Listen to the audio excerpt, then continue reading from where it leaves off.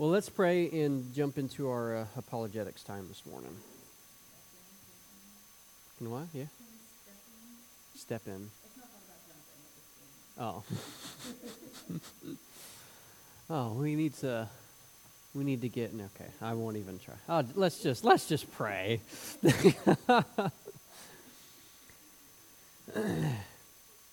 Father, thank you for today. I thank you that we can know that your word is true. I thank you, Lord, that even as we see different experiences that people have, and people say they have these different experiences and stuff, that we can always rest upon and rely upon the truthfulness of your word, and we can always come and rest in that. I pray, Lord, that as we walk through some apologetic material today, that you would encourage us. I pray that you would edify us, strengthen us, and Lord, that we may have a firm confidence in the truthfulness and trustworthiness of your word. We pray all this in Christ's name. Amen. All right, picking things up where we kind of left things off last week as we continue to talk about apologetics and start working into the trustworthiness of the scriptures themselves. We talked about how there are several aspects. We're in this section on answering claims, kind of playing defensive apologetics. So if I were to take us back to our chart, there's the offensive side of things, there's the defensive side of things. The offensive, we're taking every thought captive, we're destroying strongholds and every lofty opinion that raises itself up against the knowledge of God. We're critiquing unbiblical worldviews. Well, then there's defensive apologetics, which seeks to give an answer to, there's truth claims that are coming against us, coming against a biblical worldview, and we're pushing back against those things. We're providing answers for those things. And so we spent some time talking about different arguments. They call them theistic proofs. And we know that there is sufficient evidence in the world, and yet what is man doing? Suppressing and replacing, right? Mankind is suppressing and replacing truth. And so a lot of times these arguments, we may have the perfect and most logical arguments, and they're going to be very edifying and very convincing for us as believers, but an unbeliever is going to be rejecting them because he is suppressing and replacing the truth. We need the Spirit of God to be at work within an individual's heart and life, and we pray for his role to be evident there.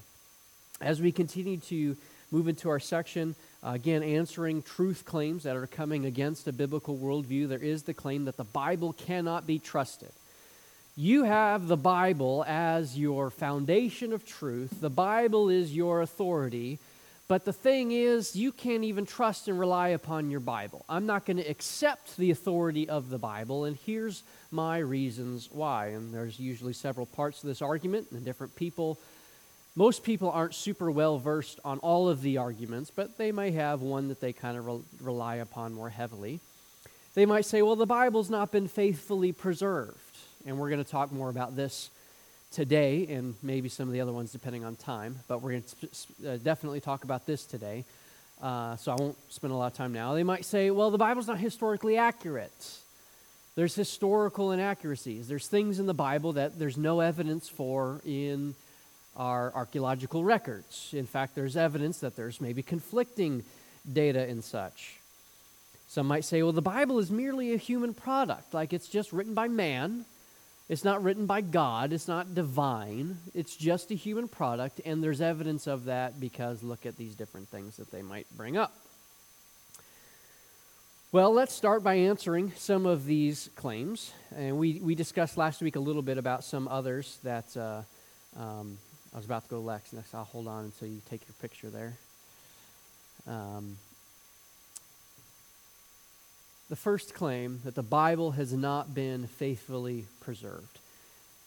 Different ways that people might approach this argument. They might say, well, we don't have the original documents, so we can't be sure that the Bible says today what it said at the beginning.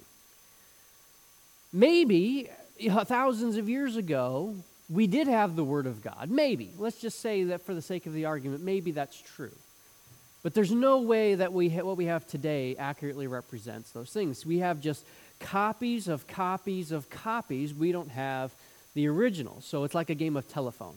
Now, we played a game of telephone the other day, didn't we, Yakar? And there's when I taught some of this material for a a youth group class one day, and we actually played a game of telephone as part of the lesson there. I'm not going to make us do that today.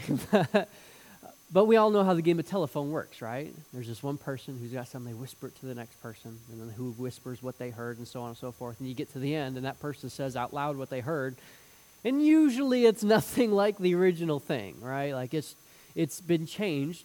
Sometimes if you've got some particularly ornery kids, they might intentionally change the words. And there's the argument that in copies of copies of copies, you've got some scribes who intentionally change things to suit their theology, to suit what they believed. As such, we do not have an accurate account of what was originally written. What do we say to stuff like this? How would you respond?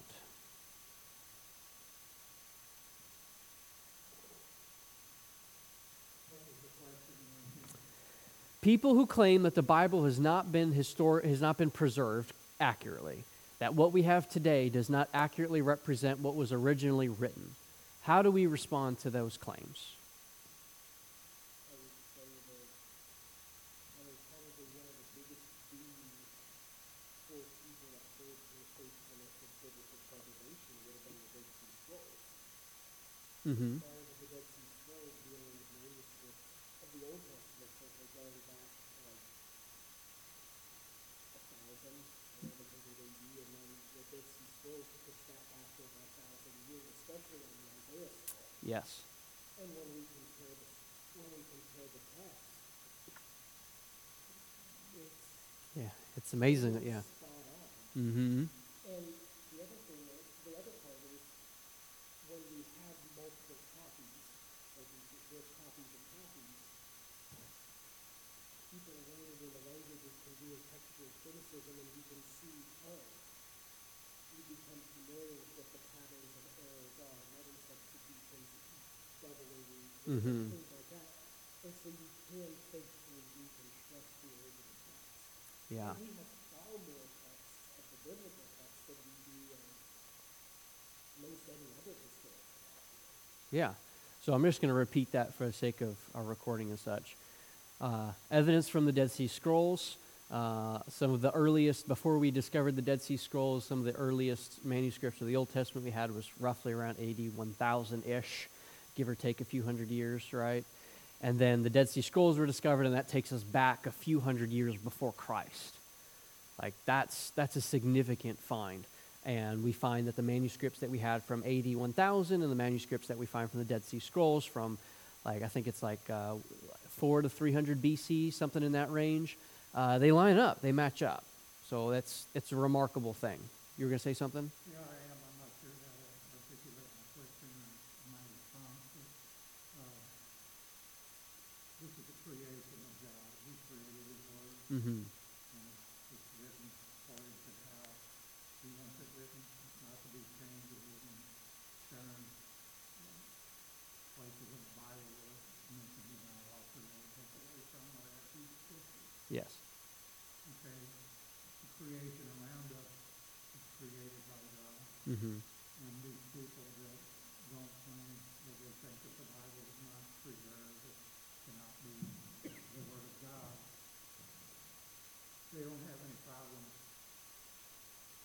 accepting the creation around us. Mm-hmm. And they don't know the Scriptures and what it says about the creation around us. And so it's a personal thing.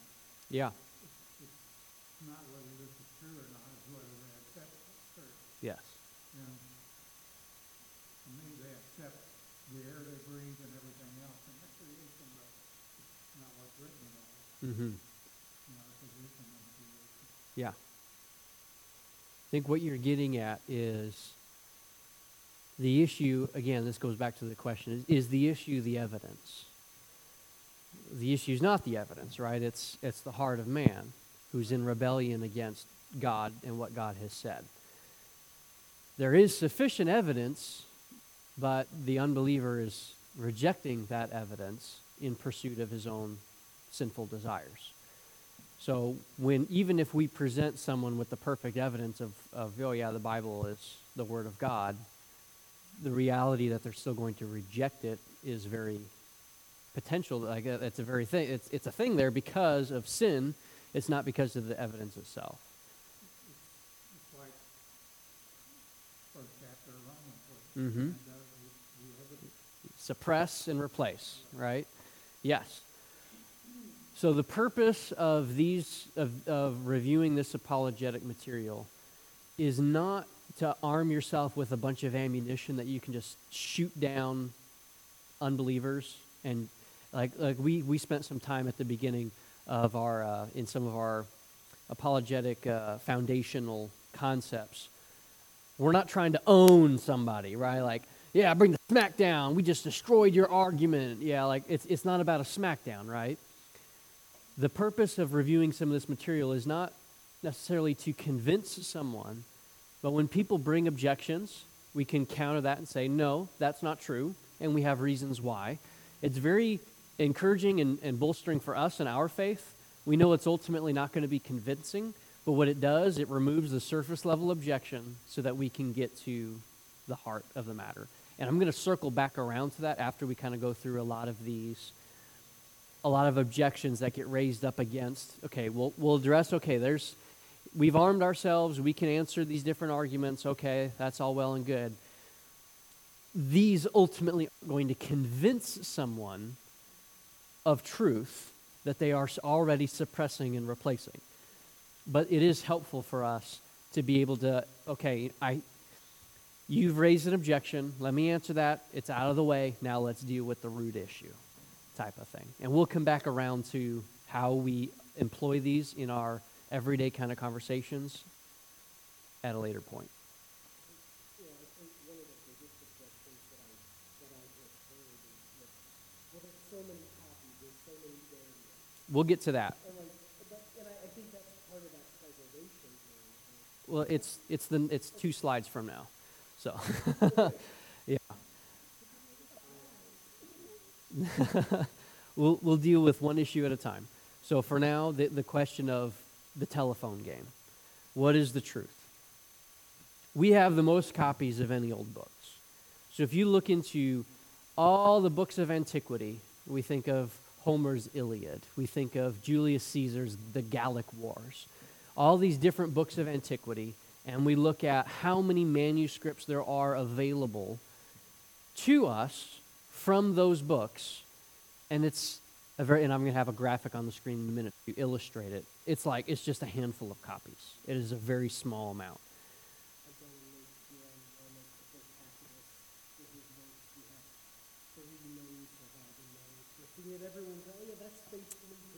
Yeah. So and not only do we have more copies than just the 3, right? We have the oldest copies of any old books. So if you look at the time gap between when the book was originally written and the earliest known manuscript for something like Gallic Wars or Homer's Iliad or some of these other early works, it's hundreds of years in between when the book was supposed to have been written and the earliest surviving copy that we have of that work. Hundreds of years.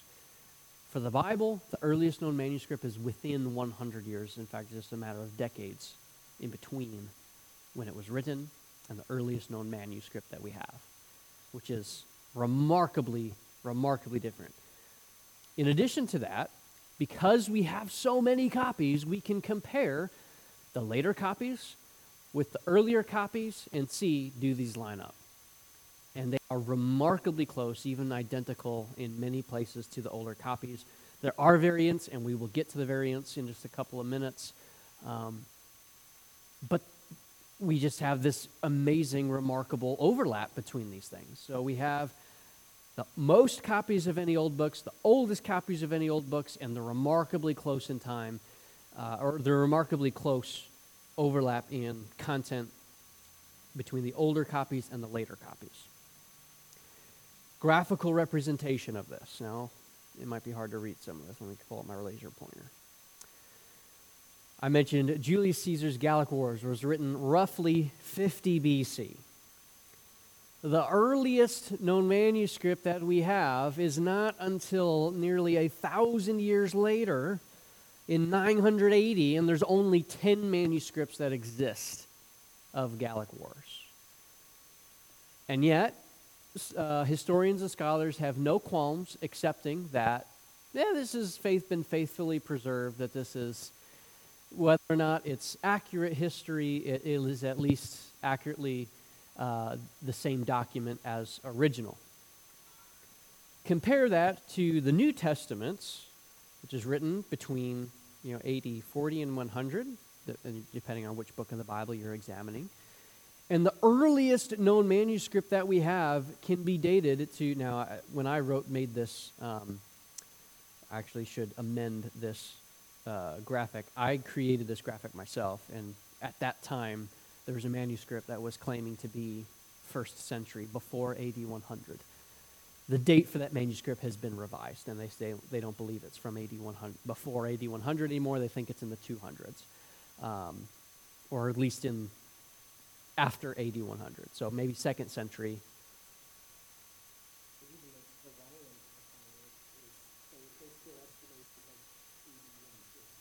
Which is still incredibly early. Yeah.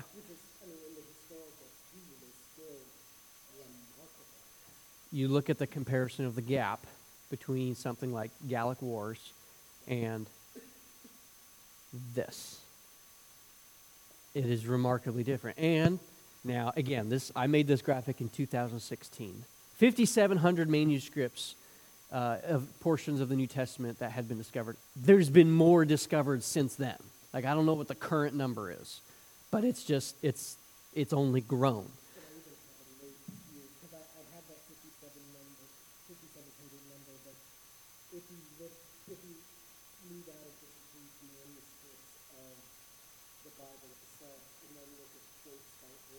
Mm-hmm. Even if you didn't have any of the Greek manuscripts, you could reconstruct almost the entire New Testament based on quotes from the church fathers. Right. Like there's just so many witnesses and to what the New Testament said. So there's just an immense amount of data to say, okay, look, whatever else you might say about the Bible, we can be very confident that it was accurately preserved. Like, people are going to say whatever they're going to say, but we can be very, very confident that at least what we have today is an accurate representation of what was written. Now, someone is going to object. Now, this is what you were saying, Jim. Wow, but there's multiple variants. We have all those manuscripts, but they don't all agree. In fact, there's not two manuscripts that are identical and alike. They're all very different from each other. Now we can respond and say, well, to a degree, that's true, but what are the nature of those differences? They're incredibly minor. We're talking about errors in spelling. We're talking about variations in how, like, you think about the way we spell the word color here in America, and the way the English spell the word color over across the pond. Yeah, there's that extra U in there, right?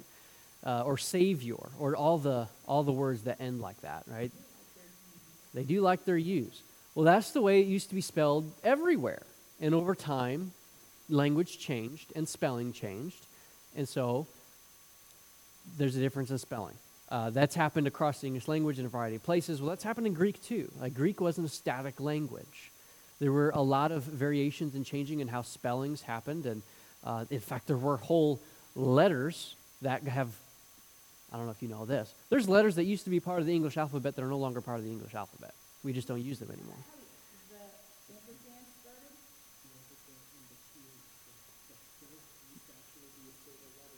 Yeah. Well, it's the same thing in Greek. There were Greek letters that used to exist that don't exist anymore, so there are some spellings that are adapting to that change. And so we see some of these, that's what's going on in many of the variations in manuscripts, is just the evolution of the language. What's more remarkable than the disagreements are the agreements. The fact that there is such remarkable agreement across all of these texts is so much more remarkable and more noteworthy than the differences.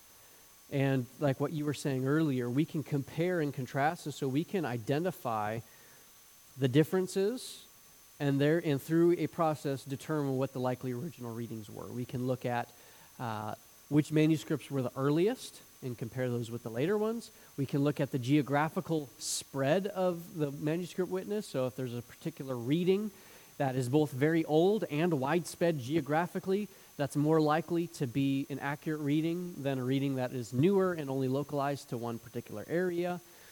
We could talk about the job of the scribes who transposed a lot of this stuff, where their job and their reputation is staked upon faithfully preserving what was there. Well, they did their job well, like remarkably well. When you look at it, because transcribing took place in different ways. Sometimes it was a scribe sitting down and looking at one text, and then they're copying, Mm-hmm. and that can lead to a certain type of error. Yeah. But then there were some times where it was you had 20 or 30 scribes sitting down, and you had one scribe reading. True. They would copy what they were hearing, Right. and based on what they were hearing, there could be a spelling error. Yes. Based on what their interpretation of that word is.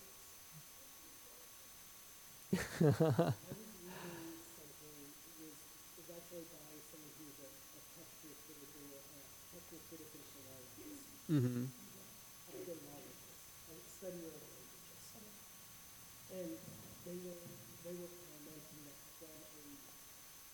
from a textual criticism and philology standpoint, the New Testament is probably used on levels of confidence. You could have the highest level of confidence that the text that we're looking at has been the faithfully preserved text, because any textual critic will tell you data. The more data, Yes. you can't have enough data. Mm-hmm. The more data you can put in, the more you can identify patterns and variations and random variations can become systematic, and then you can factor that in, and you can basically reverse engineer the text. It's one of the few areas where more data is better. Yes. Keep piling it on. Yeah. Because the more variants you have, the more you can figure out what the underlying original is. And we have so much data that it leads to a very high degree of confidence.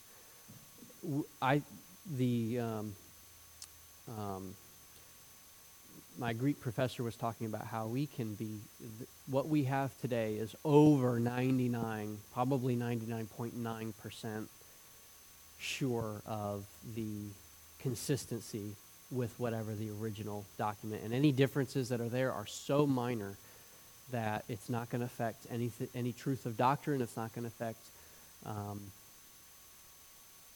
anything of significance.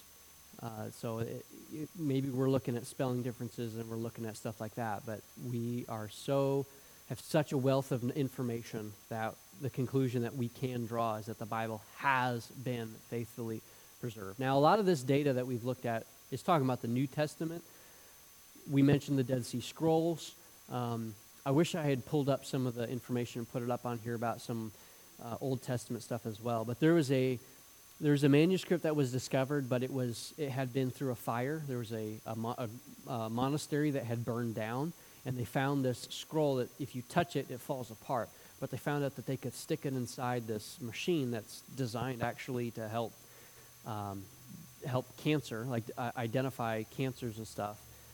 And they digitally unrolled it. It's more sophisticated than a standard MRI.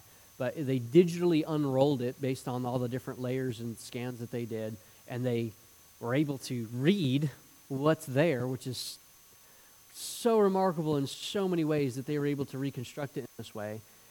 And they were able to compare the manuscript with existing manuscripts, and what was in that scroll was a portion of the book of Leviticus. And for the portion that they had, they didn't have the whole scroll, and they didn't have anything more than Leviticus, but it was Leviticus, matched letter for letter, not a single difference with existing manuscripts that we had from Leviticus. And they believed that this manuscript predated our earliest manuscripts by several hundred years.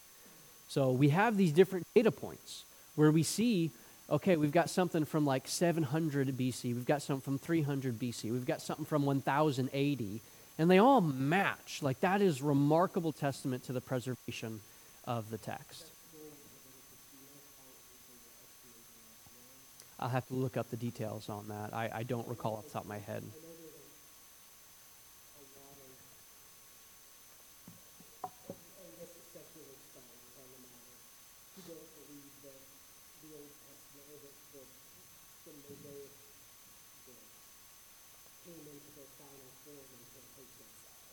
Yes. Until after 5 and 6. But yeah, if there's this text in Leviticus that is several hundred years older and is matching up, like, that's pretty convincing evidence that, this book is older than 5th century. Yeah.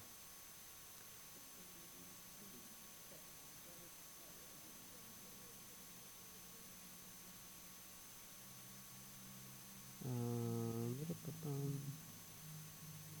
know there's also been some archaeological, they found like a Apologetics that has the word showing on it. And here is I know, it's the great priestly blessing that was and it was on a phylactery that dated to like 700 BC. I don't know if they can date this scroll that had suffered through the fire because I'm trying to find a date. The fire itself was in AD 600, which predated the Masoretic text. So the fire was in AD 600. The scroll obviously would have to have been before that, but I don't think they can date it with any more precision than that. So it's a data point in between the Dead Sea Scrolls and the Masoretic text is what it is. Probably, depending on how old the scroll actually is. So it's another important data point. So we do have that conclusion. Let me get back to my thing here. The Bible has been faithfully preserved. We could be confident that what we have today accurately represents the teaching of what was originally in the Scriptures, Old Testament and New Testament. It's there. It's been preserved.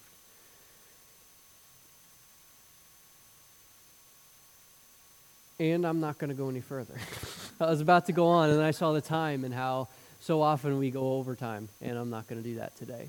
So that's where I'm going to leave things today. We'll look at some of the other objections that come against us in future weeks. There's the claim that the Bible is not historically accurate, and that's what we'll look at next week. But for now, we can just be so thankful that we have the data points that we have. There's oftentimes arguments that, well, the Bible was changed to reflect particular strains of doctrine that were wanting to be pushed by certain subgroups of Christians. And so, they would try to pull in things like the Gnostic Gospels and all these different books. And this gets into the question of canonicity, which historical books belong in the Bible. And we're going to address that in a future week as well. But the issue of canonicity, which books belong in the Bible, some people argue, well, there's different doctrine in some of these other books that got left out than what's in the Bible. So, what must have happened is that there were these subgroups of Christians that decided, no, we don't believe those things, we believe these things, or we'll change the text to match what we believe, and so that it rules out those other things. And so it almost kind of becomes conspiratorial. A lot of times people will say this, that a lot of these things happened at the Council of Nicaea, which is just utter bunk. Like, you can go back and you can read the historical documents. Anybody who makes an argument trying to discredit the Scriptures and they say the Council of Nicaea, you just automatically know they don't know what they're talking about, that they've never read any historical document from the Council of Nicaea itself. They're just echoing talking points that they saw in some atheist forum online, because it's just not there. It's not true. There's no evidence to support it. There's no evidence to talk about that canonicity was at all even on the table at Nicaea. Like, that's not why they gathered. They gathered to address a different question. And so to try to argue that is just arguing that without any historical, it's arguing for the sake of argument, because it's a surface level objection, because the issue isn't truth. The issue is that I'm suppressing and replacing. Yes. More or less. Yes. There were. We'll talk about a canonicity in future weeks. Yeah, that's coming. But it ties in a little bit with the issue of faithfully preserved, because some people will say that the text was changed to reflect the doctrine that the people at Nicaea wanted it to reflect, and there's just no evidence of that. We have sufficient manuscript evidence pre-Nicaea to demonstrate. No, we still have today what was originally written. And that is such good news, is it not?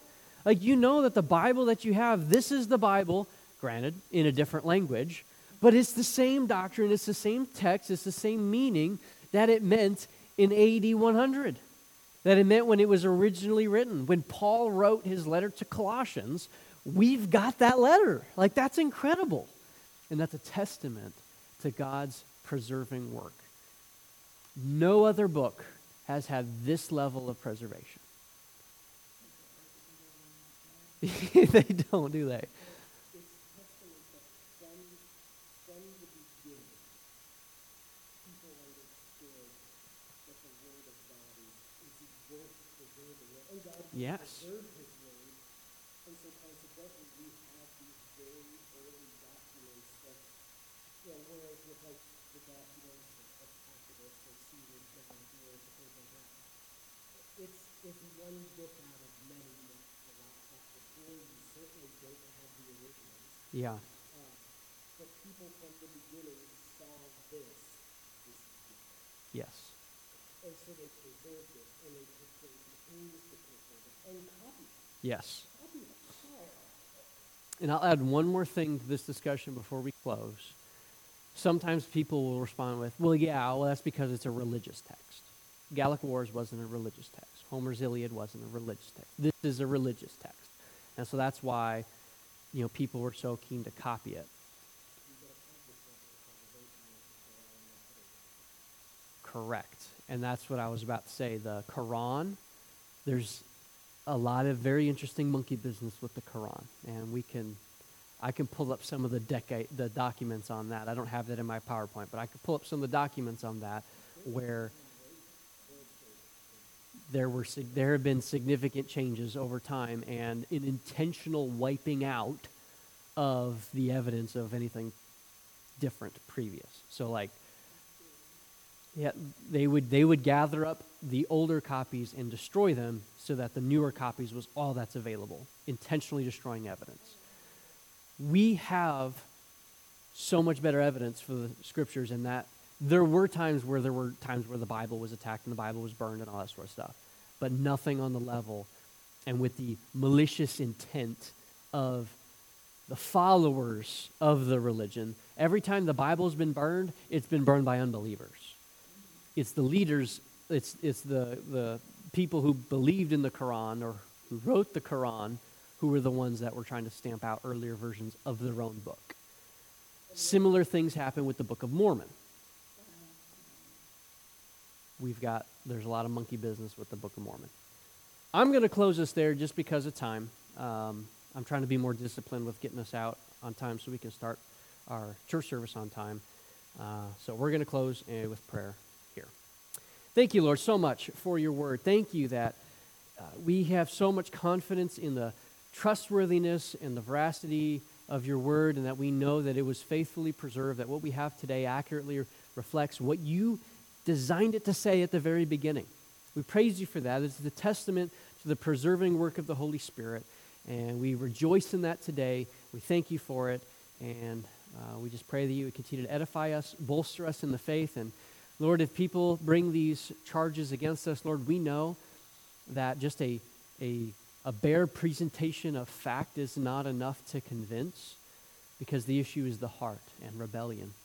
But I do pray that this would at least be enough to remove surface level objections in some cases, that we may get to the heart issues, that people may reckon with their accountability before you. We pray this in Christ's name. Amen.